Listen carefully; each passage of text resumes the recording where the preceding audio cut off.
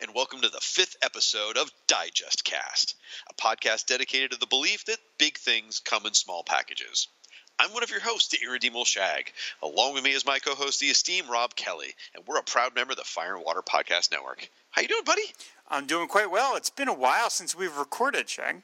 It has been a while. It's been very nice. I've enjoyed myself. I've been to the beach. I've been to Michigan. I've been all over. I've been to Oklahoma. I've been all over the country. It's been nice not having it. Just doing other things. Yeah. So I'm frustrated. I can't find the Thor Digest anywhere except comic book shops. I've seen it at a comic book shop. I didn't buy it because I want to buy it out in the wild. It's not my grocery stores anywhere. Have you had any luck finding this thing? Yeah, I found it at... Actually, I was out comic shopping with Gene Hendricks a couple of weeks ago. You're not the only one that can go and visit people. I'm not an ogre. And so Gene and I got together, and we had lunch, and we talked about you, and then we went over to a comic shop, and they had it there for sale, and I picked it up. Now, normally I would not be doing that. Normally, I wouldn't be getting it at a comic shop, but this was, a store I'd never been to, and it was like a special trip. And they had actually copies of every single Marvel Digest, and Gene bought all three. So we decided to pick it up there. But I've seen it at Barnes & Noble and stuff. So, it is around. All right. I was going to say, if you're going to buy a Thor Digest outside of, not in the newsstand, I suppose with Gene Hendricks is just about the best possible excuse to buy a Thor Digest anywhere, really. Yes. So, being the Thor fan he is. He's the Hammer Strikes, of course. Yes. Exactly. Yeah, no, we had a lot of fun comic shopping. He found some old stuff. I found some old stuff. So it was quite fun. He's great. I've hung out with him without you too. So it's okay that we both do this. So don't get jealous. It's fine. Hey, I get to hang out with Clinton Robison. I said it wrong. He taught me. It's Robison, Clinton Robison. So just recently from the Coffee and Comics blogs and podcast. So enough of this childish banter. I can't believe Rob dragged us down to this level. Anyway, we should probably take a second to thank our sponsors. Folks, this episode of the Digest Cast is sponsored in part by InStockTrades.com. InStock Trades is your best online source for trades, hardcovers, and other collected editions, all for up to 42% off, with free shipping for orders of $50 or more. What you got? Well, since this episode of Digest Cast is about a JLA digest where it covers the new members joining, I was frustrated that this book skips over Hawkgirl.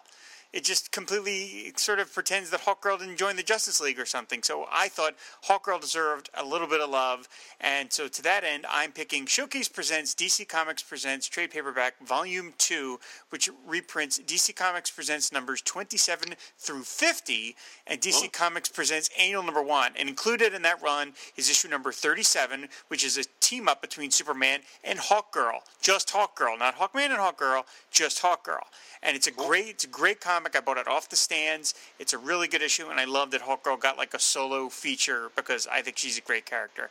The writers are Marv Wolfman and a lot of other people, artist Rich Buckler and a lot of other people.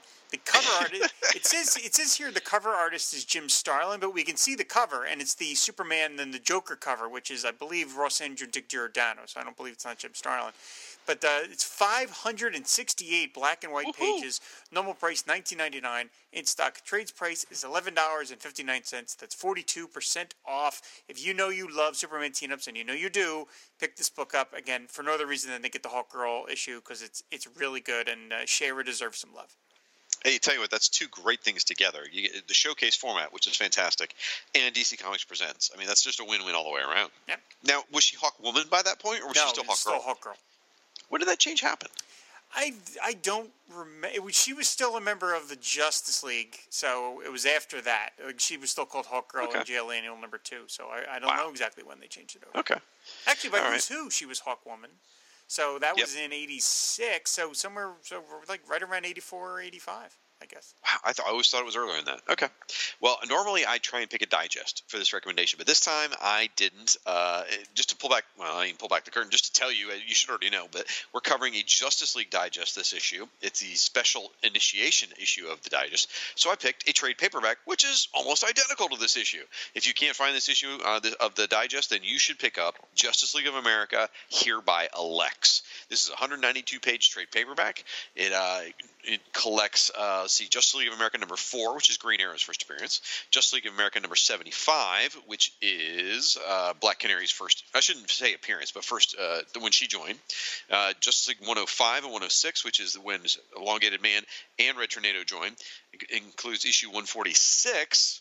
Who's that, actually? Who's 146? That's when Red Tornado rejoined and Hawkgirl joined. There we go. Okay. Also includes 161, which is when Zatanna joins, and 173 to 174, which is Black Canary. What is that? Oh, Black. No, I'm sorry, Black Lightning. Black Lightning turns down the JLA because they're a bunch of jive turkeys. That's exactly right. So, normally retails for $14.99. You can get an in-stock trades for 42% off, which is only $8.69. So you can get all the issues in this digest that we're going to cover, which is awesome. And most importantly, you can get it without getting the Firestorm initiation issues, because apparently him joining the JLA wasn't important enough to include in the trade paperback. I'm just saying, or the digest. Really? WTF, folks. Anyway, everyone needs more Satan Satan in their life, don't you think? The way Dick Dillinger, everybody does. Anyway, for these and your other trade paperback needs, folks, please visit InStockTrades.com. All right. Well, I just want to throw this in before we get rolling, folks. Probably on the next full episode, so not the one where we talk about the Thor digest, but the next full episode of this show, we are going to announce a contest. Woo! So get yourselves ready for that. It's going to require a little action by you. We'll clarify all that when we get there. But the winner is going to win a whole bunch of digests, and I just so happen to have an extra copy of this Justice League of America digest that we're going to cover today that I'm going to throw in the stack as well. So you can win a copy of the digest we're covering today. And Rob, do you know the story why I have an extra copy of this digest? No, I do not. Because last time you and I recorded, at the end you announced what we're going to do next. You said we're going to do the Justice League Digest. I said, hot dog. I got right on eBay. I went ahead and I ordered it. And 30 seconds after I finished with the buy it now order, I turned around and saw it sitting on my shelf. So I bought myself an extra copy. Foolishly. Hope you didn't pay too much for it. Let's not talk about that. Okay. Anyway. Right. Rob, why don't you tell us more about this issue? Well, yeah, this is Best of DC Digest, Blue Ribbon Digest, number 31. It came out, it was cover dated December 1982. It came out on September 2nd, 1982. Cost $1.25. The editor, late great Len Wein. I remember buying this one right off the stands. I bought most of the DC Digest that I could find because they weren't that plentiful even when I was a kid. So when I did see one, I tended to pick it up. But anyone, of course, that was a Justice League was like a guaranteed purchase. And especially one that was focusing on when like new members joined, because that's like a big thing for me. I love the issues where they change the team or somebody joined, and I as a kid, that stuff was important to me. Of like the kind of like how you mentioned when you were growing up, like you made lists of like what character was on what planet and what character was on. But I was very focused on like JLA membership, when somebody joined, when somebody left, are they an official member? Are they not a member? That kind of stuff was really, really important to me. So I liked when DC would sort of codify it and sort of pick these stories all together. Now this is the second such collection. The first as a digest. JLA did a similar collection in the original run of their series. Justice League of America number 67 is an all-membership reprint issue, which reprints Green Arrow, Atom, and Hawkman joining those stories with a cover by Neil Adams, and it is that cover that Gil Kane is referencing for this cover. Because here we have the JLA, and they're holding like one of those, I don't know, what do you call those things?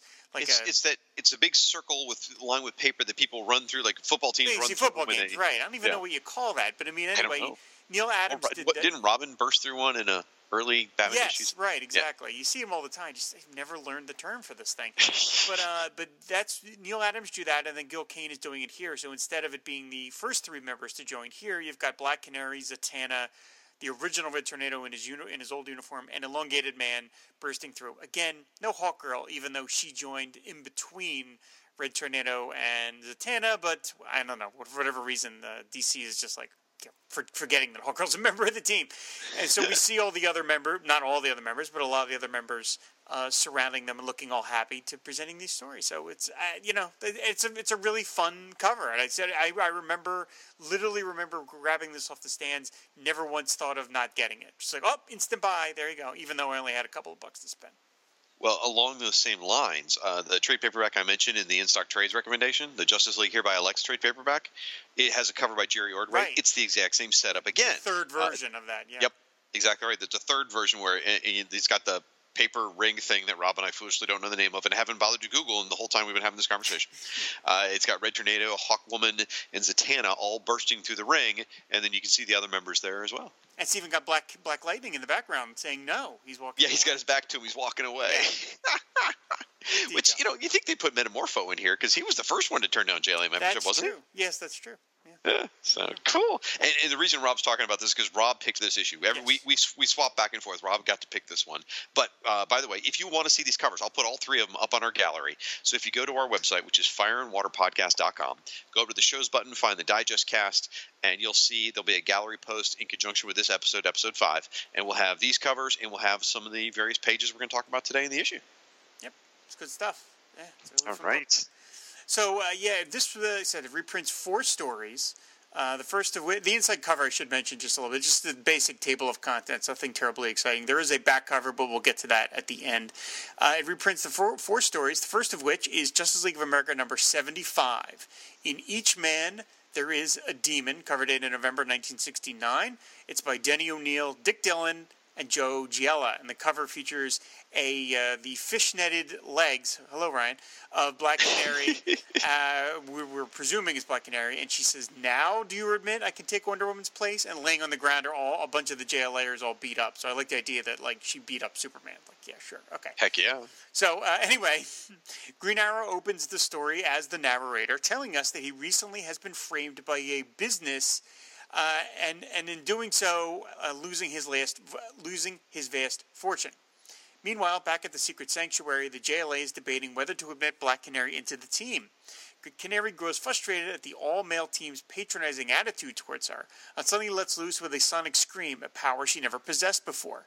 We return to Oliver Queen, who is subjecting himself to experiments with a Dr. Oil, Oyal, who allows a subject to peer into their subconscious. A malevolent Green Arrow springs from Ollie, knocking Oil out and heading for JLA HQ.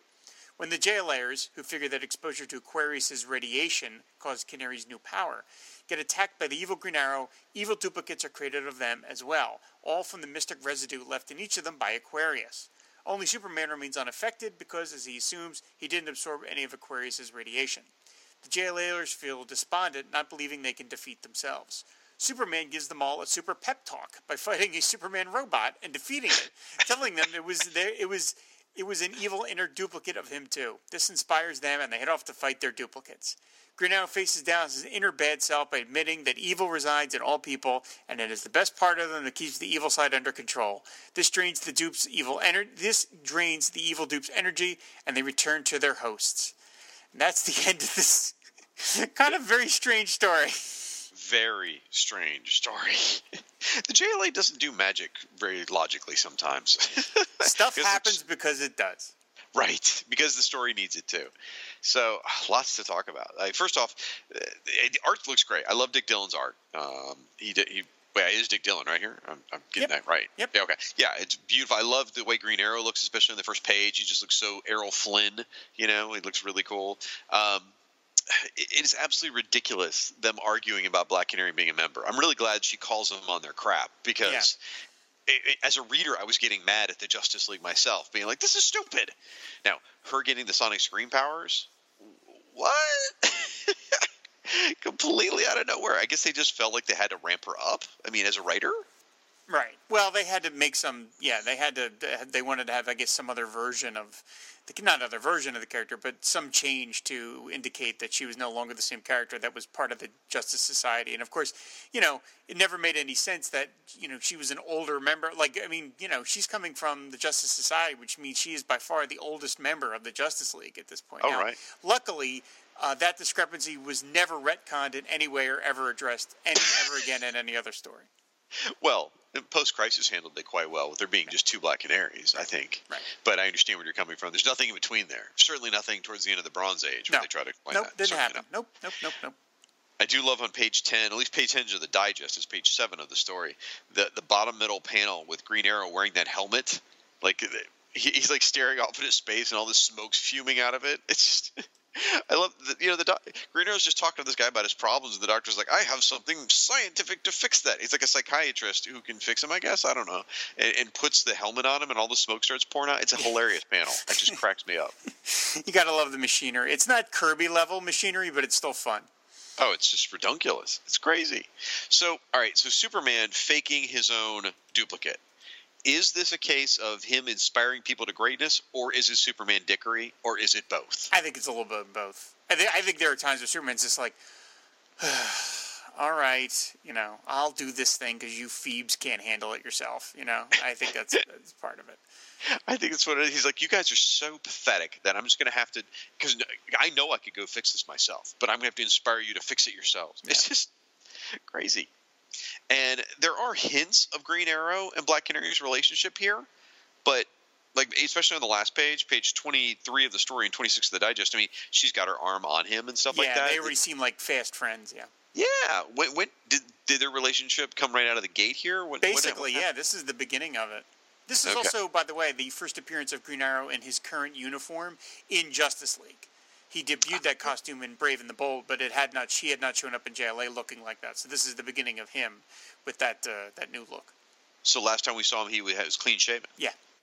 Okay. I do love the original cover. I kind of like the original cover better than most of the covers in here. Although Batman, the way his bat ears are bent, he looks like Wildcat. He does. So it's a fun one. It's crazy, but I enjoyed it. I think I enjoyed it quite a bit compared to some of what we're going to cover in a minute. Yeah, I mean, I as a kid, I was sort of frustrated that, again, because this stuff was important to me, that they don't officially welcome her to the team. She's just a member at the end. They're like, okay, I guess she's a member now. I mean, for God's sakes, the JLA needed a female member. Wonder Woman had left as in number 69.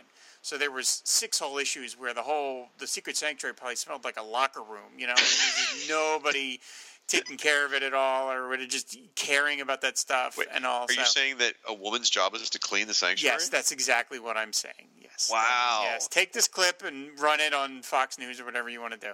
Yes, that's exactly. No, it's just. Come on. This is one big sausage party, guys. Come on. Absolutely. Add some female members of the team here. The one other little piece of trivia that I will mention, and of course, it has nothing to do with this digest because it's not reprinted here, but in the original comic, the letters page has 3 letters in it. One letter is by Martin Pascal, and another letter is by Alan Brennert. So, oh my gosh. So out of 3 letters, 2 of them would later become comic book writers. That's a pretty good ratio for the editors to pick. They must have got printed a lot because we covered another JLA issue. They did. For some show, and they had letters in there too. Yeah, they did. Pascal and Brennert got printed a lot. By the way, one last thing.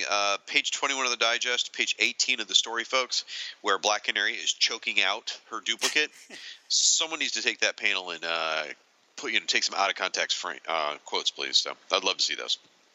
Okay. Sounds like a job for Ryan Daly. Next story is Justice League of America. Spectre in the Shadow. It's 23 pages. It is the introduction of Elongated Man to the team.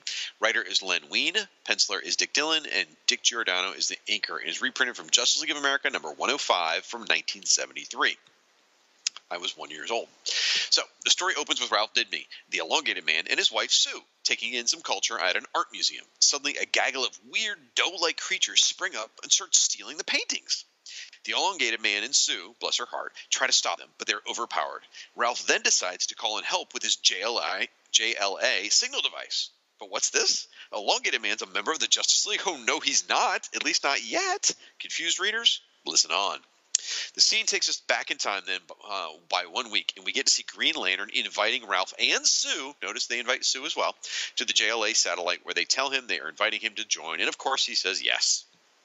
We then cut back to the present where E-Man, seriously, they call him E-Man a lot in this story, not to be confused with the Joe Staten character. Anyway, where E-Man's explaining what he saw. The JLA splits up into teams, of course, after they receive several distress signals involving the same doughy guys. The Flash, the Atom, and by the way, when I say doughy guys, I don't mean like comic book fans. I mean like they actually look like walking Play-Doh. All right. So the Flash, the Atom, and Green Arrow head to a coal mine to battle these doughy guys, but our heroes very nearly die from an accidental coal gas leak. Thankfully, a mysterious wind blows the gas away, and our heroes are left wondering, why were the doughy guys trying to steal the coal? And the reader's left wondering, who is this mysterious stranger watching the JLA from the inky shadows? Then Superman and Black Canary have their segment where they're a little less successful as they try to stop the baddies from stealing tires. Yeah, like car tires. They stop the theft, but the doughy guys escape. And once again, a mysterious wind helps to save a JLAer.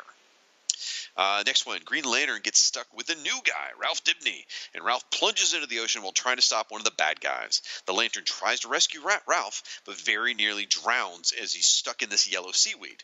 Green Lantern is saved, though, by a mysterious underwater whirlpool. Once Green Lantern is free, he sadly discovers that Ralph is gone, and Hal is absolutely despondent. And he says, who would have thought the Elongated Man's first case with the Justice League would also be his last?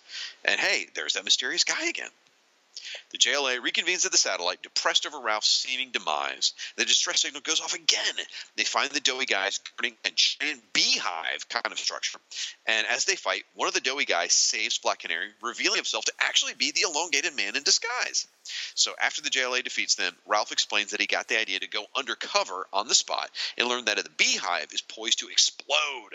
The JLA can't break their way in, but just as the place is about to blow, another giant wind picks up and sends it into space where it explodes harmlessly, helping the JLA again. What's going on?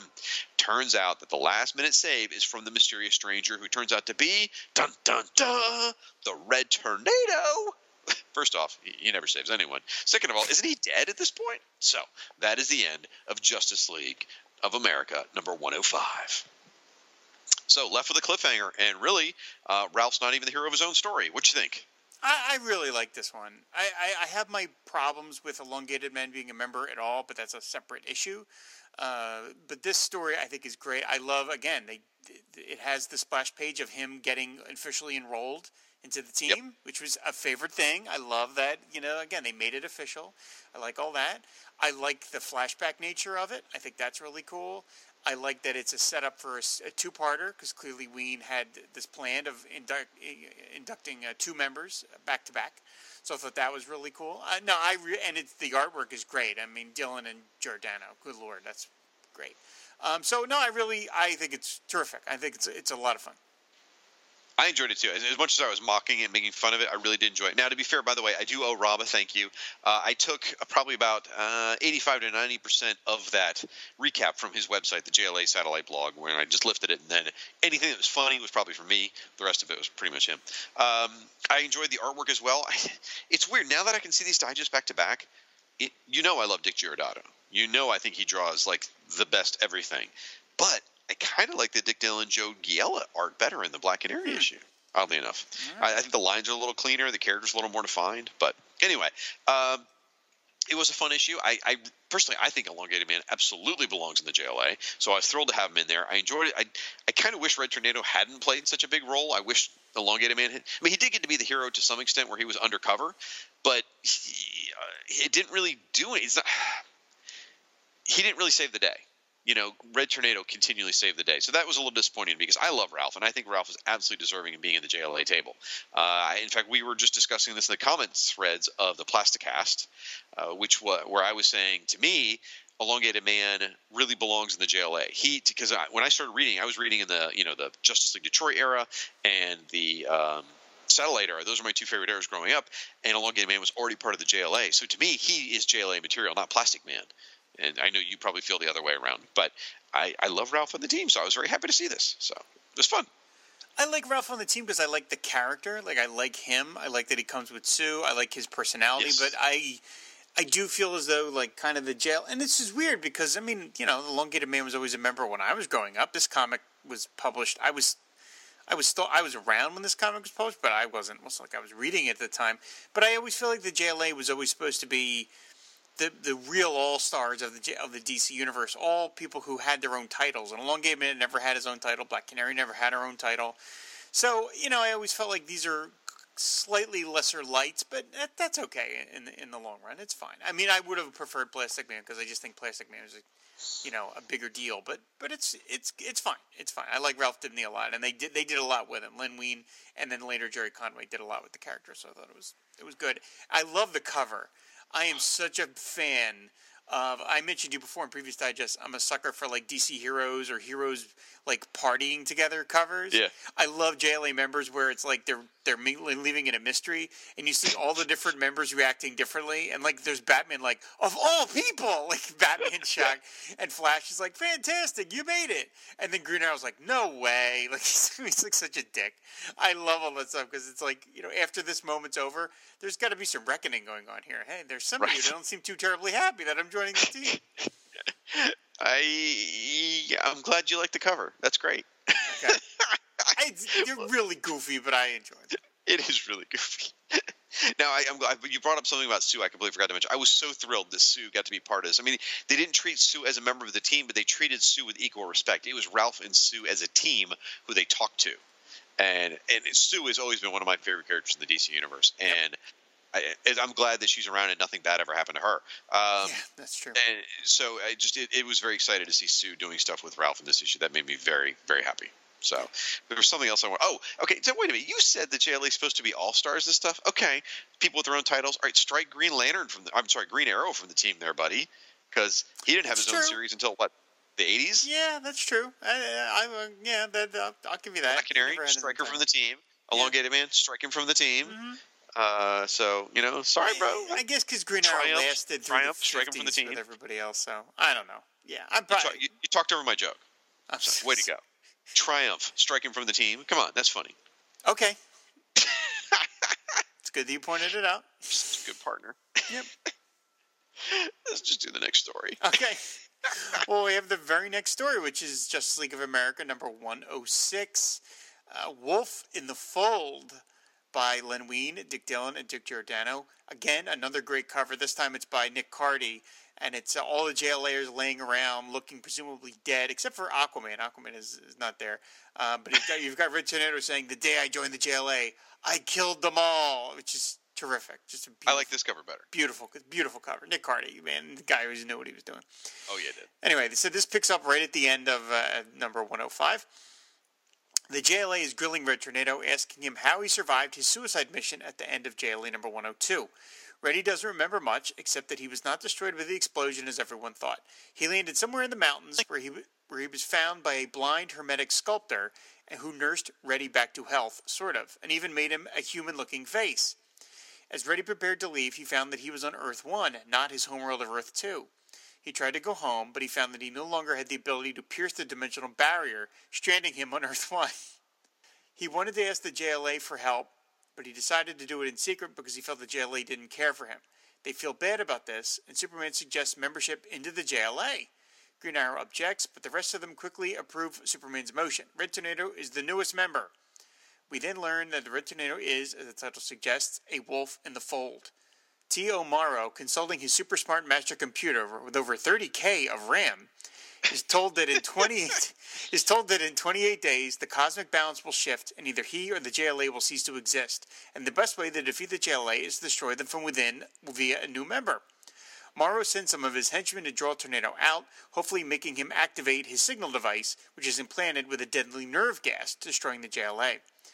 The League gets involved without that happening, but they go suspicious that both Reddy and Morrow resurface at the same time. Reddy is offended at this, and it's here where we have the classic sequence of Red Tornado trying to fit into regular society, using his newfound face, trying to get a job. That's where he meets social worker Kathy Sutton, and in the series of 6 panels, she asks him, name? Smith, John Smith. Address? General delivery. Age? At the moment, I feel like the oldest man alive. Please, just answer the questions. Previous employment? Freelance law officer. Freelance? The reason for your application? Survival. He said, hey, are you putting me on, Mr. Smith? Reddy, now known as John Smith, falls in love with the beautiful, kind-hearted Kathy. Only a few weeks later, Morrow attacks again bringing the Justice League and getting the Justice League involved. Morrow is delighted when he sees the elongated man press Reddy's signal device after Morrow's henchmen have stolen the other members' signal devices, and watches the JLA writhe in pain, seemingly to death. But he's then a little surprised when the JLA, alive and well, appear at his doorstep. Turns out Morrow was watching a hologram provided by Green Lantern. Well, they figured out what exactly was Morrow's plan. They knock him out, take him to jail. Unfortunately, as they are doing this, Morrow's 28 days are up, and he vanishes into nothingness. The JLA explains and apologizes to Reddy, saying they used him to see what Morrow's master plan was. He accepts their apology and heads back down to Earth to see if an android is vulnerable to love. And that's the end of this issue. Oh goodness! Oh my goodness! This one was a kook. It really was. By the way, I apologize for all the noise. I thought I had my microphone on mute, but I was unwrapping my new Nort action figure, who's Justice League related, so I felt like it was fair to mention it. But so the whole Kathy Sutton thing, in a matter of like a couple of panels, they go from him being this completely, I don't know, obstinate, almost, welfare person to suddenly being the love of her life. What? That is crazy. She's got some serious self-confidence issues or loneliness issues going on there. I don't know what's going on, but that's not right. That's just not logical. That just doesn't happen. Women like her are a great crutch for male writers because it's like they bring the hero in who's a complete kook, and yet this very sensible, level-headed woman falls in love with her, where there's like, it's kind of like a Gillian Taylor thing. You've got these two weird guys looking for whales, and she's like, oh, sure, I'll go out to dinner with one of you guys. So you're like, wait a minute, what? Kathy Sutton, really falls for Red Tornado very, very quickly. And even when she learns he's an android, she's kind of like, okay. What are you going to do? But I love the way it's paced. I love the way Dick Dillon drew with this series of panels. I think that's a great moment.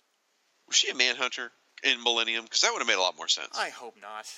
I hope so. At least it would make this story make sense. He looks so weird in this story, like this transitional phase from the way he looked in JSA, where he looked very robotic, to where he eventually gets with the the red and yellow costume that somebody makes for him. I can't remember who makes for him. Black Canary makes for him. It's only 4 issues later. JLA 110 he gets it. So he didn't last long in this very dull outfit. This is such a weird era. Like, his face just looks so messed up. It's very discomforting. Now, this also leads into, we covered a Tio Morrow story where Aquaman played a big role, and I want to say Perez Drew a couple of years ago. 193. Yeah, and this obviously leads into it because here he disappears. And then it led into all that, because I remember there was so much backstory. Yeah, the story has a flashback to this moment. Yeah, so crazy. It's a fun story. There is some super dickery going on again. Superman realizes the signal device isn't ready, deactivates it, and then they just use Ready to draw out Tio Morrow, which is a little dickery from actually all of them, I guess. Yeah. So what did you think of the art in this one? Because it's the same art team as last time. I think it's great. I think Dillon and Giordano were a killer team. The moment where Kathy Sutton is about to be smashed into the ground, and Red Tornado's like, "No!" It's good. Like, that to me, that has a real palpable sense of urgency, where he's already fallen in love with this woman, and he's terrified that she's going to die in front of him because of his actions. I think that's a really great moment. He's just kind of laying down. Well, but he's all right. He's reacting. Go forward a couple of pages, and I will definitely agree with you. Page 73 of the digest, page 22 of the comic. You got 1, 2, 3, 4, 5, 6, 7, 8, 9 panels on this page where Tio Morrow pulls the gun, Ready and Elongated Man work together to knock him out. The clock strikes, and he slowly fades away. I think that's a great looking page. I mean, just really well done. There's some great storytelling going on there. Really shows their mastery of the format. I do love on the page before that too, when they pull the super dickery and Tio Morrow opens the door and the Justice League's there. Superman is pulling like a Peter Parker kind of style, leaning up against the wall, just very calmly, like, "Hey, you're busted, schmuck." Very fun. So I enjoyed it. It was fun. I like this issue. I like the art in this issue a little bit stronger than the issue before, I felt like. So it was fun. I enjoyed this one. Yeah, I mean, I have to wonder. It's interesting that Ween, purposely brought in 2 new members back to back. I wonder if, like, Elongated Man felt a little cheated. He didn't really get to be the new guy for that long. He's like, "Hey, I'm the newest." Oh, all right. I guess we're aheading somebody else. You mean Elongated Man, not I'm Red sorry. Tornado. Yeah, Elongated Man. Like, he had the shortest tenure as a new member of anybody in history. One issue. That's true. And again, he didn't even get to save the day in his own initiation. Oh, no. So, poor Ralph, not treated properly. And should we? I mean, I guess everyone here knows at this point that the only reason Ralph Elongated Man was Elongated Man was created, or Elongated Man was added to the JLA was because they didn't know they had the rights to Plastic Man. I've never heard that story. I didn't know that. What? No, I've never heard that Elongated Man was created for that reason. Well, all right. Max Romero, I hope you're listening. You can tell me what facts I've got wrong here. But as I've heard the story, I could have sworn you're the one who told me this, was they wanted to use Plastic Man or a Plastic Man-like character. DC didn't even realize they owned Plastic Man at that point. And I guess at that point they probably created the Elongated Man. Because Elongated Man predated Plastic Man's own ongoing series at DC, I think. Either way, Elongated Man was basically created and was around because they didn't realize they owned the rights to Plastic Man. I've never heard that. I really have never heard that story. I have no memory of that. So interesting. Okay. So anyway, all right, fun stuff. All right, moving on to our last story here, which is Justice League of America, the reverse. And I really did just get a Nort figure. I'm very excited about it. He's very cool. So it's done in the Kevin McGuire. It's Justice League related. Stop plugging your other show, for Pete's sake. What other show are you talking about? Yeah, okay. All right. Well, I'm going to unwrap this new Bob Dylan box set that just came out, so I'm not sweating it either. You should. I just felt bad as I made all that noise. I thought I was on mute. It is a cool figure. All right. Justice League of America, the reverse spells of Zatanna's magic Sigam, which is magic backwards, folks. It's 22 pages. It is the introduction of Zatanna, obviously. Writer Jerry Conway, art by Dick Dillon, inked by Frank McLaughlin, letters Ben Oda, and Adrian Roy's the colors, reprinted from Justice League of America, number 161 in 1978. The JLA has a meeting where they decide to add Zatanna to the team. However, no one thought to ask Zatanna if she was interested. So she arrives wearing a new costume to tell the astonished heroes she doesn't want to join. They ask Z, that's her nickname, Z, if something's wrong. But she says no. She doesn't want anyone's help or interference, especially not Green Lantern's. Is this foreshadowing anyone? And for the record, her anger at Green Lantern has nothing to do with the time that Hal got all handsy with her after they defeated the champions of Angor in Justice League of America number 87. But you'd think it would have something to do with that because it was a pretty bad panel. Anyway, the team is stunned, and because Zatanna refused to join the team, they break up and they go home. Later, the Atom, who's been left alone on monitor duty, thinks something is fishy, especially concerning the close relationship Zatanna has had with the Justice League over the years. Just as the Atom calls Batman to ask him for help, Green Lantern materializes in the satellite and zaps the Atom unconscious. Of course, this is not the real Green Lantern. This is a faux Green Lantern. So he does some research to find out more about his own power ring, but is frustrated to find out that he can't locate the power battery to charge it. He mentions something about casting spells and needing to neutralize the rest of the JLA, quote, just like I did my old foe Zatanna. Whoa, what's going on? Intrigue. Meanwhile, we find Zatanna fighting a horde of demons in an alternate dimension. She's knocked out by one of them and then steps on the steps of a castle. We get to peer into the castle where we find Green Lantern. He's stiff as a statue, and he's covered in cobwebs. What is going on? Batman then does some of his own investigating. He talks to Zatanna's father, Zatara, and figures out that Zatanna's odd behavior was a ruse, and she was leaving some sort of ridiculously vague clues for the JLAers to figure out. The Atom wakes up, tells the JLA what's happened, and they follow the fake Green Lantern's flight path to the mysterious city of Angkor Wat. Easy for you to say. Once there, Red Tornado is zapped by the evil Green Lantern, proving Reddy's uselessness. Green Arrow voices his own frustration over Red Tornado, and is basically acting as the mouthpiece of any sane reader, while Black Canary tries to be all pop psychologist about it and defends Red Tornado. And then the evil Green Lantern blasts the other Leaguers. Zatanna is helped out by a cavalry of soldiers from different eras that she calls up with a spell. Once her gag is removed, she casts a spell freeing the real Lantern, when we see that the evil Green Lantern is really the Warlock of Yiz, who apparently cast a slow-burning spell that had him switching bodies with the Lantern. He then put a spell on Zatanna, preventing her from directly warning anyone of Yiz's plan or even to use her backwards powers. Thankfully, the Warlock of Yiz didn't realize Zatanna had freed the real Green Lantern, and they easily they easily knock out the foe with a big green fist. In the epilogue, the case is solved, and the JLA officially asks Zatanna if she wants to join the team. She says yes, and we get the old hereby elects banner. There we go. So, what did you think of this one? Okay. The JLA magic stories always make me a little like, all right, what's going on? Because it's just stuff just happens because it does. My favorite moment actually is the cover, because first of all, again, it has one of those covers I like where all the members are reacting differently. I think that's cool. You know, Green Arrow's like, hey, what about this? And Adam's, what about this? I like that it hints to the story inside, because you've got Green Lantern going, let her go, who needs her? I think that's, I like that that's a hint of what's to come. So I think that's a nice little touch. Okay. But yeah, it's, you know, it's a little bit convoluted and a little much, I'd say. About the cover, I mean, they drew her incredibly sexy, curvy, shapely, Rich you Buckler. know, heaving breasts. But then if you look at her face, she looks like a female Fury, kind of like not happy pleasantly drawn face. She's like, rah! So it's a little odd there. Other than that, it is a great cover. It's dynamic. There's something happening. There's action. She's blasting the bowl of votes. She's angry. It's really well done. I do like the cover as well. So I texted Rob. First of all, the first page too of Green Arrow taking all the votes is really well rendered, really well done. So I texted Rob after I read this and said, "Is it just me, or does that story not make a lick of sense?" I honestly couldn't follow the story until I read Rob's recap on his website and went, "Oh, that's what happened." It's a tough one for me. I know I sound all down on this. In fact, I think as I'm reading this, I kind of figure out that I guess I don't like JLA Silver Age stories. It's not till the Bronze Age that I really start liking them. So this one's not my favorite. I like the Elongated Man one and the Red Tornado one much more. Yeah, I'm not a huge fan of the magic stories. I like Zatanna as a character, but just and the Warlock of Yiz, like just by his name, I just like okay, all right.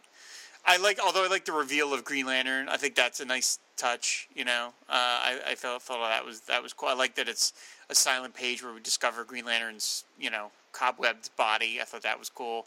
Batman goes to visit Zatara. That's a nice little touch. So there's little bits of it here and there. I'm happy that Aquaman is actually included because otherwise you wouldn't even know he's a member from this digest because he's just not anywhere in any of these stories.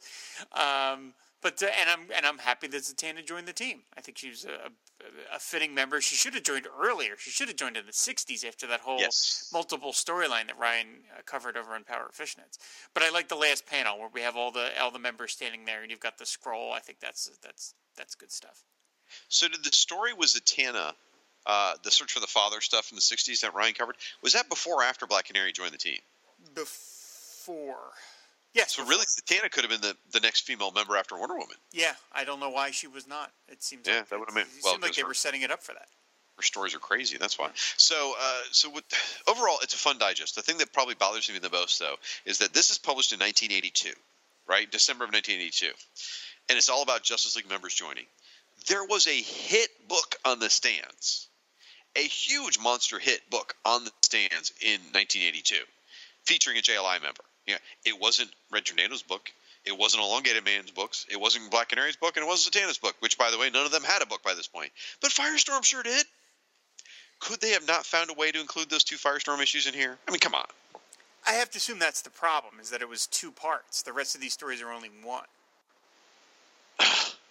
I guess. That's why. I mean, I agree with you. This Firestorm, in terms of trying to keep it up to date, it would have made more sense for them to do Elongated Man, Red Tornado, Zatanna, and Firestorm to make it if they wanted to skip over Hawkgirl, because that story's extra long.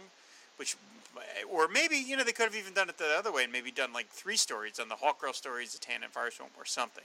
But yeah, I agree. Firestorm was the newest member. He was by far the most popular character at the time, so it would have. Thematically, made more sense to do Firestorm. Very disappointing. So, oh well, I will have to learn to cope. So there is an ad in the back. You want to talk about that? Yeah. Well, I also do mention they have a reprint of the cover of JLA number 42, which is the Metamorph issue, and somebody put a little blurb over this says, "And the one that got away," and that's the issue where Metamorpho tells the JLA to go pound sand. So I thought that was a nice little detail. And then the inside cover is an ad for Justice League of America number 209, the final chapter of the JLA JSA All-Star Squadron crossover, and it is done in the style of the old 60s DC ads, which I think is a really nice touch. It says, "Just imagine the mightiest heroes of our time, Superman, Batman, Flash, Green Lantern, Wonder Woman, Firestorm, Green Arrow," he gets his name put in there, together. So if you look, it is the same ad that they ran for Justice League of America number 1, but with just different covers and different names. So I think that's a really nice touch that they did that. Oh, yeah. I didn't notice that. Yes, I think that they took out Aquaman's name and Martian Manhunter's name. Thank you very much, and replaced it with Firestorm and Green Arrow. But I think that's really nice. And then the back cover is by Gil Kane again, and it shows you the hands of the 4 members signing their names to the JLA scrolls as like sort of officially joining the team, which I think is a really nice, very warm image. Very cool. I love the back cover. Yeah, lots of fun. I was kind of a little distracted. I could have sworn somewhere in the Zatanna story, when she said no, someone said, "What? Nobody turns down the Justice League." I thought somebody said that in here. Maybe I imagined it because I kept thinking, wait a minute, Metamorpho totally said no. What are you talking about? Right. So, no. All right. Anyway, lots of fun. And so, you didn't no mention of Black Lightning turning him down too, because it does say, like you said, the one that got away, but they don't mention Black Widow. Black Lightning. Too many people named after. Yeah, like that. They only had so much space. So, if you had to rate the digest compared to some of the other ones we've covered, this was your pick. How do you feel about it? I still really like it. I'm a fan of them collecting these stories all together. So my original copy, somebody must have bumped the printer, because my copy, some of the pages are printed out of order. I forget. I don't have it. I don't have the actual copy in front of me, but it's like the final pages of the Black Canary story are swapped with the final pages of the Zatanna story. So you're not the only one. Someone else wrote into me when I posted the picture of me reading this at the beach. Someone else posted, is your copy with the pages out of order as well? So you're not the only one. Yep. So maybe someone else got the same print run you did there, buddy. Somebody spilled some coffee on the printer, and they're just like, it's all right. Let it go. It's fine. It's a kid's friendly book. Who cares? What do they want for $1.25? Right. All right. Well, folks, I think we're probably going to take a quick podcast promo break here. And then when we come back, we're going to do your feedback from the last couple episodes of the Digest Cast. Take the Earth's mightiest heroes, each an invincible champion of justice, and band them together to assemble the legendary Justice League of America. For 261 issues and 3 annuals, the DC Universe was defended from threats on Earth and beyond by this legendary team, operating from a cave in Happy Harbor to a satellite orbiting 22,300 miles above the Earth to Detroit. Justice's First Dawn, a classic Justice League of America podcast, will follow the League through all their evolutions. Please join your host, Mike Peacock, as I seek to cover all of the issues of the classic pre-crisis Justice League of America series. Through the magic of the JLA transporter, each issue will be randomized, with special episodes covering a complete story arc if needed.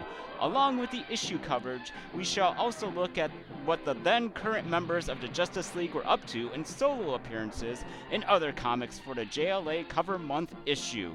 So do not hesitate to activate your JLA signal device for Justice's First Dawn, a classic Justice League of America podcast on classicjla.podbean.com or by subscribing through iTunes. When you talk about comics, does it sound something like this? Look, you can't put the Superman number 77s with the 200s. They haven't even discovered Red Kryptonite yet. And you can't put the number 98s with the 300s. Lori Lamaris hasn't even been introduced. Or maybe it sounds a little more like this. You think Mighty Mouse could beat up Superman? What are you, cracked? Why not?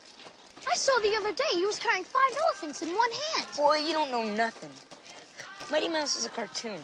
Superman is a real guy. No way a cartoon could beat up a real guy. Yeah, maybe you're right. Would be a good fight, though. Hello, I am the constantly caffeinated Clinton Robinson, and my comics discussions can go to both extremes, but generally fall somewhere in between. On the Coffee and Comics podcast, I will review comic stories and other comics-related topics that can be enjoyed over a cup of coffee.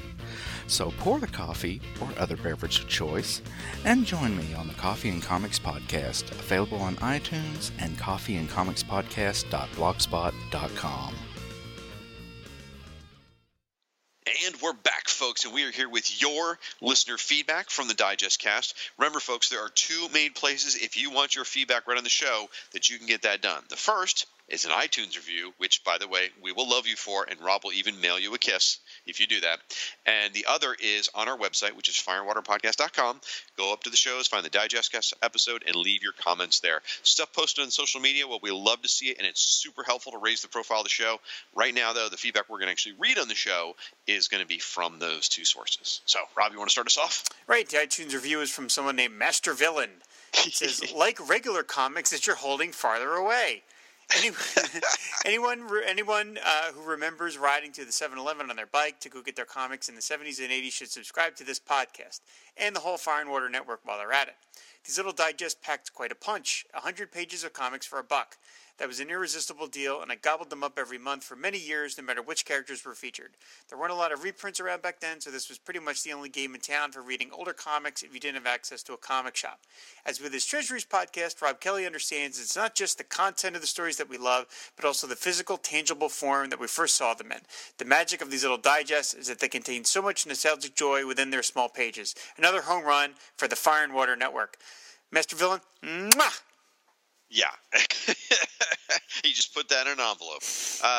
No mention to me, Master Villain. Thanks for that. But after my less than excited performance this episode, I could maybe see why he might not be happy with me. So, well, it's not my fault. It's all in the material. Anyway. All right. Next comment. This is actually an email we received from Andrew Kolvek. So I guess I lied. I guess we'll read your emails too. So Andrew wrote in and said, "Hey guys, I'm a longtime listener of all the podcasts, and I'm really loving the Digest Cast. I've been able to collect quite a few DC's Digests over the years and always on the lookout for more. I noticed something a while back and wanted to pass it along to the podcast. While watching one of the episodes of the animated Vixen series on the CW Seed Online, I noticed a logo for the Warner Brothers digital division that made me think someone might be a DC Digest fan. The division is called Blue Ribbon Content, with a logo somewhat similar to that of the DC Blue Ribbon Digest. The name makes sense for short-form shows that they post on their websites. It could be a coincidence, but it's a pretty cool nonetheless." That's awesome. Yeah. Very cool. It's quite. I mean, they gotta love the material, right, to work for this company, probably. So, wouldn't be surprised if they delved back into there. Very cool. Thank you, Andrew. All right, these next comments come from episode 4, which is where we covered the Supergirl Digest, which was a lot of fun with our friend Dr. Ange. First comment comes from Gord Tolton, who runs Ranger Gord's Roundup, which is a history blog. Gord says, "Not to get all proprietary, but this is my Supergirl, especially the one in the era of the 1970s Adventure Comics and the adult Linda Danvers of the Superman family. She truly did die in the crisis, and in spite of many of the reboots in the TV series, which I do love, we have never gotten back this era of the Maid of Might." Yeah, that's true, Gordon. Very true. And we heard from Sean, who goes by Dead Robin from the Pulp to Pixels podcast, including the Secret Wars and Beyond podcast, which I love. Sean says, "Great show. One of my favorite elements of this online comic community is encountering people with a real love for a character that I've never taken to. I've always wanted to like Supergirl, but my defining moment in memory for her is still Crisis number 7, which tells me she hasn't made a lasting impression. However, listening to Dr. Ange talk about her history and her love for the character totally sparked new interest in her. Additionally, his affection for a secondary character makes me less self-conscious about my love for Mockingbird. I guess we all have our offbeat characters that we follow." You know, Sean, I'm not really feeling it. I love for a weird second-tier offbeat character. I don't know that I can relate. Rob, do you? Hey, my guy's a movie star. He ain't no second-tier character. So maybe we should discuss that on our Firestorm and Aquaman podcast sometime. If we ever do another one of those. We did one the other day. Shut up. Read the next letter. Okay. Martin Gray from Too Dangerous for a Girl blog. He says, "Brilliant show. You three gel nicely with Ange, especially good in the role of visiting expert." Yes, Ange is a great podcaster. It's too bad that he's wasting his time with medicine and not spending more time doing podcasting. Saving lives? Pfft, we need to talk about comics, Ange. Come on. Martin continues, "I'm with Gord. This is my Supergirl, too. The perky, loyal, never-say-die doll who'd change costumes at the moment's notice, and boys with less than that. And then there's her lifestyle. Boy, did she change cities a lot. Mind, she almost always found her way back to college life of some sort. Was she afraid of growing up? The writers were always de-aging her with help there, as Ange had said. Or simply was she destined for academia? The only time she really gelled for me outside of college was when she was in Adventure Comics in San Francisco. The super fun Nastalia, which is like Lex's sister or whatever, cousin, whatever it was, she helped. Look at her and look at Lena Luthor off the telly box, and surely there's a visual influence there." Makes a fair point. Lena does sort of resemble that. Wasn't her nickname Nasty or something like that? Nasty Luthor? Yeah, something like Nastia or something like that. Yeah. That's hysterical. Up next, we heard from our buddy Suntaran. He says, "It seems to me that..." Oh, this was a reference to the feedback where we were talking about the Strange Sports issue. Game, yeah. Yep, with the baseball game. He says, "It seems to me that Plastic Man's act was actually just basic obstruction. Nothing as tricky as a hidden ball rule. His foot is clearly in front of the first base, so he's blocking the way to the base. He doesn't have the ball, nor does he need to be there to receive a throw to himself." And he has a quote here: "Obstruction is the act of a fielder who is not in possession of the ball and not in the act of fielding the ball impedes the progress of any runner." Wow, look at that. I learned something today about sports. This is not the place I expected to learn it. It's ironic, as we're recording this, the World Series is happening, too. The final That's game true. Of the World Series. That's our Game 7 tonight. Game 7, yeah. We got a letter from Chris Franklin, of course, from our network, who does Supermate's podcast, Superman Movie Man with me. He just finished the House of Frankenstein stuff. He says, great show, fellas. I remember my mom bought this digest home from me from the drugstore located in the strip mall where she worked. I read Supergirl and Superman Family, but a book on her own, I was dubious.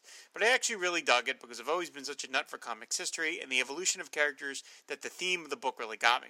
And yes, the artwork from the 70 stories was very nice, and I did appreciate it in ways I didn't quite understand at the time. And of course, Ange is right. Linda Cara was often drawn in a state of undress in the Superman Family issues. I think her and Black Canary must have been trying to outdo one another in the lingerie department back then. Rob, you are totally right about Supergirl's slippers being the bane of every Mego fan's existence.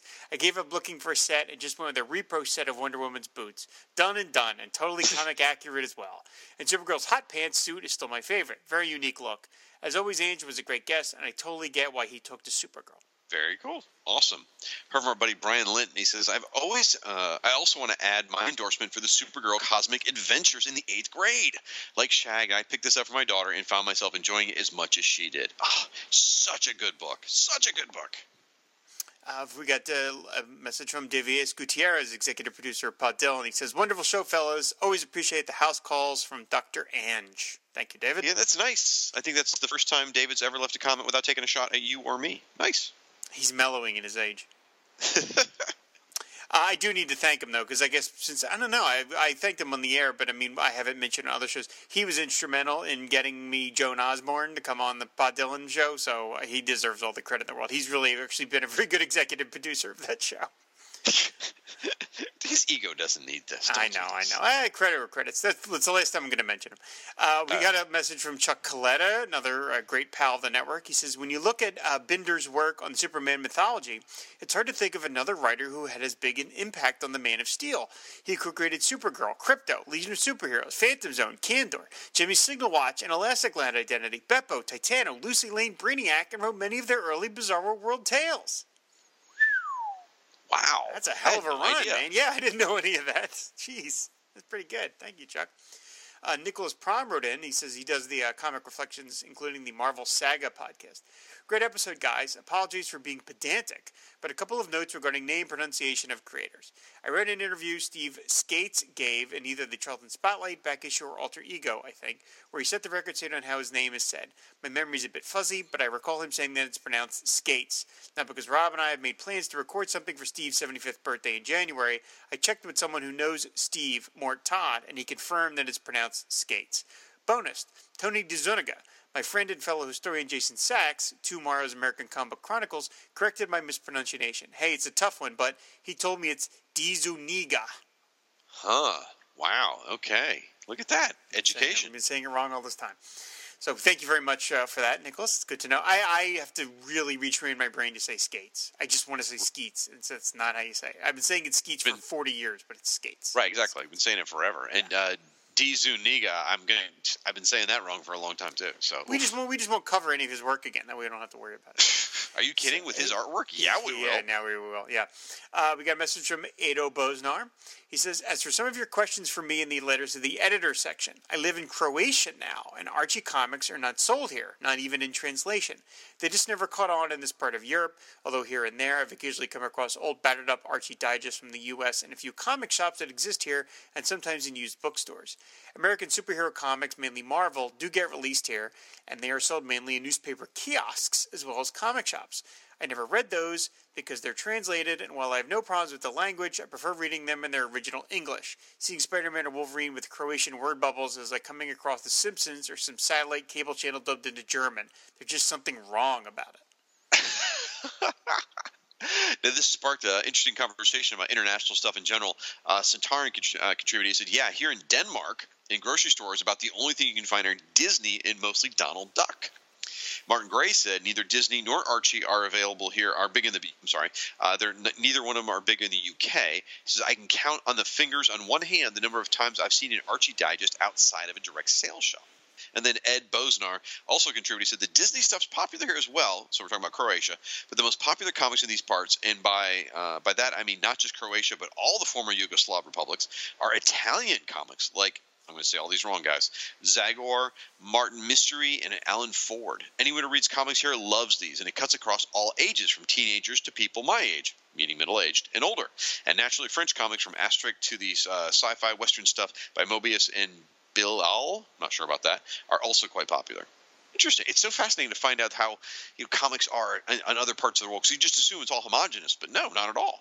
Yeah, I think the Asterisk thing is interesting. There's like Asterisk movies and stuff. Like Asterisk is huge in other parts of the world and virtually unknown here. Him and Tintin. I mean, right, Tintin, right? Yeah. It's comic book superstars that we didn't.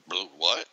It's sort of like Firestorm and Blue Devil, over there. They probably barely know who they are. Probably, yes. Hey, Firestar's a TV star on 2 different shows right now. Thank you very much. It's true. He is. We should have mentioned Elongated Man, now a TV star as well. That's right. Crazy. We got a message from Siskoid, our fellow network all-star. He says, great show. It's true to say that Supergirl had many more lives after this, which, as Andrew recounted, could be a bit of a problem. That's right. We heard from Sean M. Myers. He says, I love this issue of the Best of DC. And he goes on to say, he liked when Digest would feature something other than Superman or Batman, although I love both of those characters. DC Special was great at this. In the 24-issue run, only 4 issues were devoted to one superhero, 2 issues for Green Lantern, and 1 each for Green Arrow and the Flash. And the Flash issues even had a team-ups. Awesome. Very good, Sean. You know what, Sean? I'm like you. I kind of like the diversity in my books as well. Then we heard from my buddy Chris Carnes from the Batgirl to Oracle podcast. He does the great Batman 66 reviews. He also does a podcast with a partner called Bat Books for Beginners. So Chris writes in to say, fine show, guys, with a great guest star and a selection. I have 3 copies of this particular digest, and I gave one to Melissa Benoist at the C2E2 in 2016, telling her this book had some nice stories with different careers that Kara had had. She initially thought I wanted her to autograph it, but she smiled, asking again if I wanted to part with it, and graciously accepted it when I told her to take it. I should have realized, though, that the others who had come to see her also would give her gifts, too, and she slid the digest under the signing table into a large bag already filled to the brim with lots of other varied items, including drawings of her and homemade crafts. Oh, well. I'll be able to. I was also able to get a nice picture with her holding my copy of Action Comics number 252, though in a less awkward moment. Chris, I wouldn't feel bad about that at all. I've met lots of celebrities. We've given gifts, and you know what? They're always appreciated. They really are. I think they appreciate the fact that people bring them stuff, so I wouldn't feel awkward about it even for 1 second. All right, cool. Ted Kilvington from the Justice Trek podcast wrote in to say, another great episode by Rob, Dr. Ange, and adult film star Mag Shagwell. What? My most distinct memory of buying this issue from my neighborhood supermarket was running into my elderly 7th grade teacher at the store who asked me what I was doing. I'm a collector, I nervously replied, which was the first time I recall telling an adult I was a collector as opposed to a reader. The teacher then responded tersely, I meant, what are you doing for the summer? My only disappointment with Best of DC number 17 was that they didn't reprint my team up with Supergirl as originally published in Kansas Comics Cavalcade number 3. Look forward to the next episode. Well, he does have that sort of superhero villain name, Ted Kilvington. So, yep. We heard from, I'm sorry, Billy. I'm going to try it. Billy Lacasse, maybe? What do you think? I would say Lacasse. I'm going to guess Billy Lacoste. That's how you've been dubbed, sir. Anyway, love the episode. I don't know much about Supergirl's history, and I appreciated Dr. Ange's knowledge that he dropped on us. Also, a weird coincidence is I had listened to the episode last week, and this past weekend went to a friend's cabin up near Pinawa, Manitoba, Canada. As I was settling the kids in the room they were using, I noticed they had some Archie digests on a shelf in the room, so I looked through the pile and to find my amazement the very digest you talked about. Supergirl, suffice to say, I read it that night, and it was a fun read. What a coincidence. That's awesome. That's great. We got a message from Diablo Frank from the Rolled Spine Podcast Network, who has a million shows, including ones devoted to Martian Manhunter and Wonder Woman. Tony Di Zuniga was my least favorite of the Filipino invasion artists, but Bob Oxner is always swell, and the unique combination works very well. I think Supergirl handles the weird and the supernatural better than her cousin, as demonstrated in their story. That was a fun digest. It really was. We said lots of different things about the different issues, stories involved, but I really enjoyed that Supergirl digest in general. Yes, and Bob Oxner, really underrated. Really underrated. I mean, at least by me. Maybe other people really. But he's one of those guys that now that I've seen more and more of his work, I'm like, man, he was really good. Well, I always thought of him just as old guard. It's like, he's an artist from the old days. No, he's got some nice looking good stuff. Good stuff. All right, the rest of these comments are going to be on episode 4.5, which was on the new Avengers Digest from Marvel. And a quick story here: we because of a series of interactions online, Laurel Mountain Flower and Rob and I were going back and forth. We ended up sending her a copy of the Avengers Digest, and let me tell you, I got back the coolest handmade Firestorm thank you card ever. So that was awesome. So special thank you to Laurel for that. Super loved that.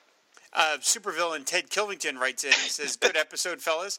While I had previously read the Lee Kirby stories, the rest of the book was new to me, so I had some interesting reading up to do. For reasons unrelated to the show, honest, I went back to the store where I purchased this issue, and they no longer had a space on the rack for the comic digests. So I missed the first issue, and I don't know where I'll be able to find the third one. Naturally, I went home and added number 4 to my mail order list, as apparently the corporate might of Disney, Marvel, and Walmart are unable to provide me with constant access to this series."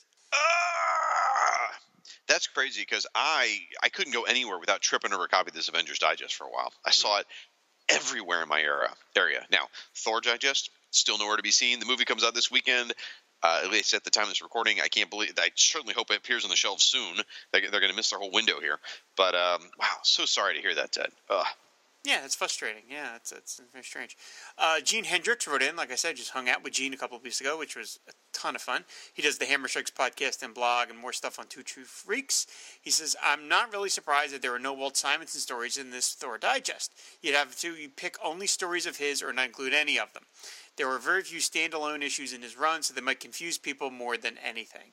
I agree with Gene, although I really think the first one, the first number 337, the one with Beta Ray Bill, might have worked. As it has a real cliffhanger ending, but I don't know. I think that one is just so powerful. I think it might have been worth it to do.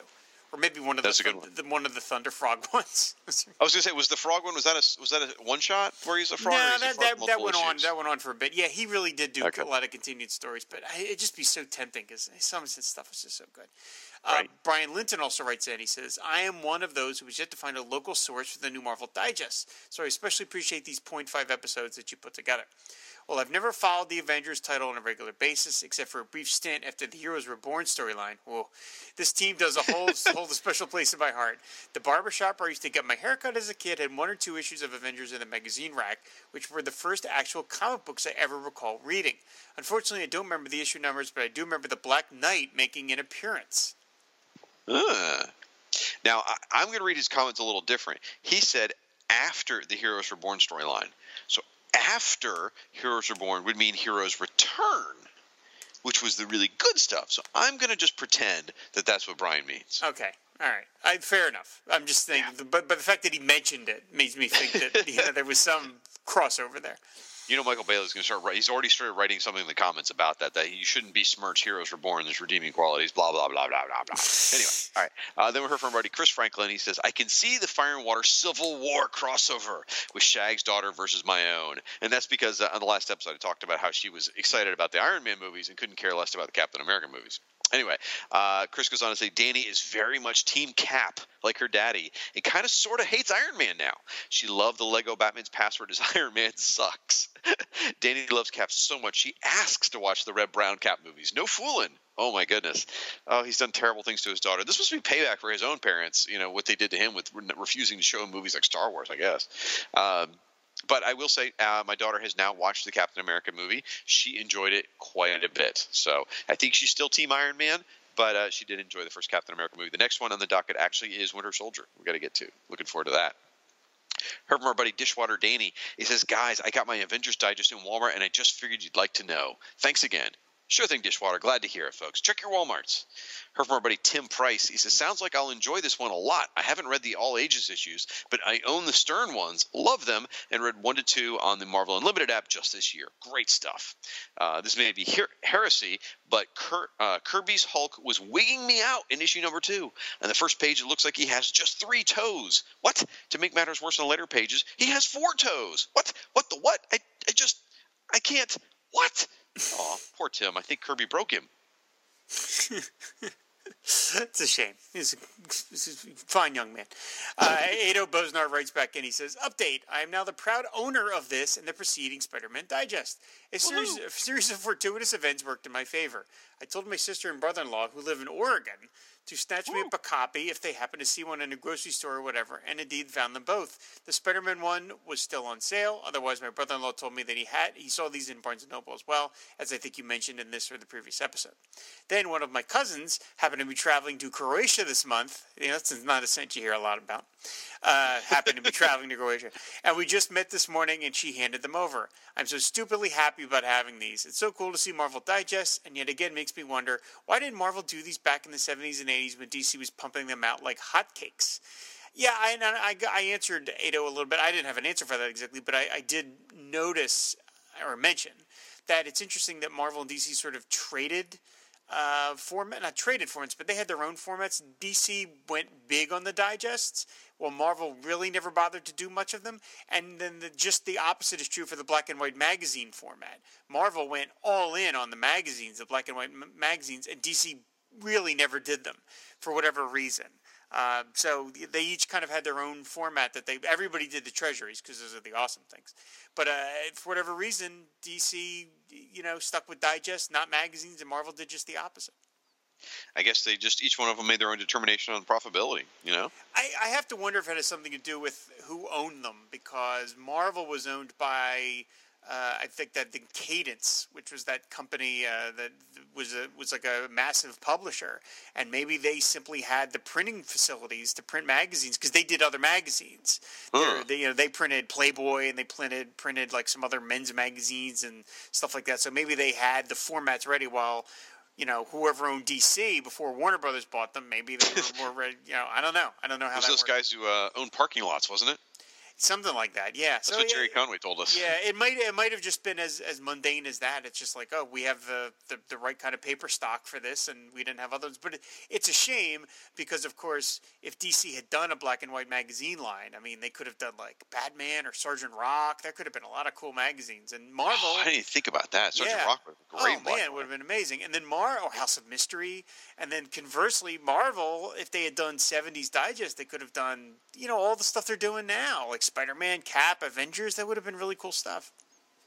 It does, Marvel does feel, as weird as it is, we have a podcast dedicated to basically DC Digest for the most part, but Marvel does seem like, when I read these Marvel Digests, they seem to like make more sense to me. Like Marvel seems like that kind of format more to me. But either way.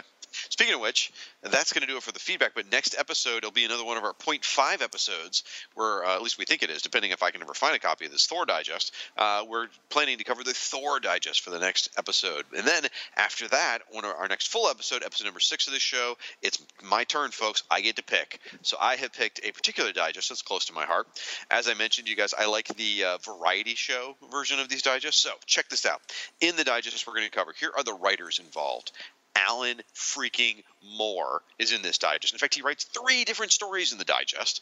Mike W. Barr, Mike Barron, Keith Giffen, Doug Mensch, Carrie Bates, and more. The artists include Kurt Swan, Gene Colan, Stephen Bissett, Marshall Rogers, Dave Gibbons, Kevin O'Neill, crazy, Carl Kessel, Bob Oxner, we just talked about him, Klaus Janson, Jerome K. Moore, and more. The characters are going to involve Superman, Batman, the Green Lanterns, Adam Strange, Swamp Thing, Blue Devil, Katana, Ambush Bug, Atari Force, and Omega Men. Well, okay, they can't all be winners. Either way, it is the Best of DC Blue Ribbon Digest number 71, year's best comic stories of 1985. You all know you love 1985. We all love 1985. Crisis on Infinite Earths, Who's Who. It's a great year for comics, and we're going to cover the best stories from 1985. And Rob, why don't you tell the folks at home why the Best of DC Digest number 71 is kind of an important issue? It's the last one. It's the last. It is the.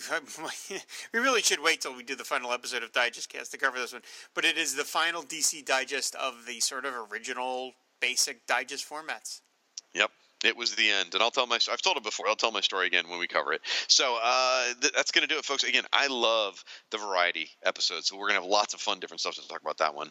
That's going to do it for this episode, though, folks. Thanks so much for coming out. Remember, as always, big things come in small packages. The Justice League of America, the combined might and power of the Man of Steel and the Cosmic Crusader, the Winged Avenger, and the King of the Sea, the Tiny Titan, and the Scarlet Streak, all working together for good against evil as the Justice League of America.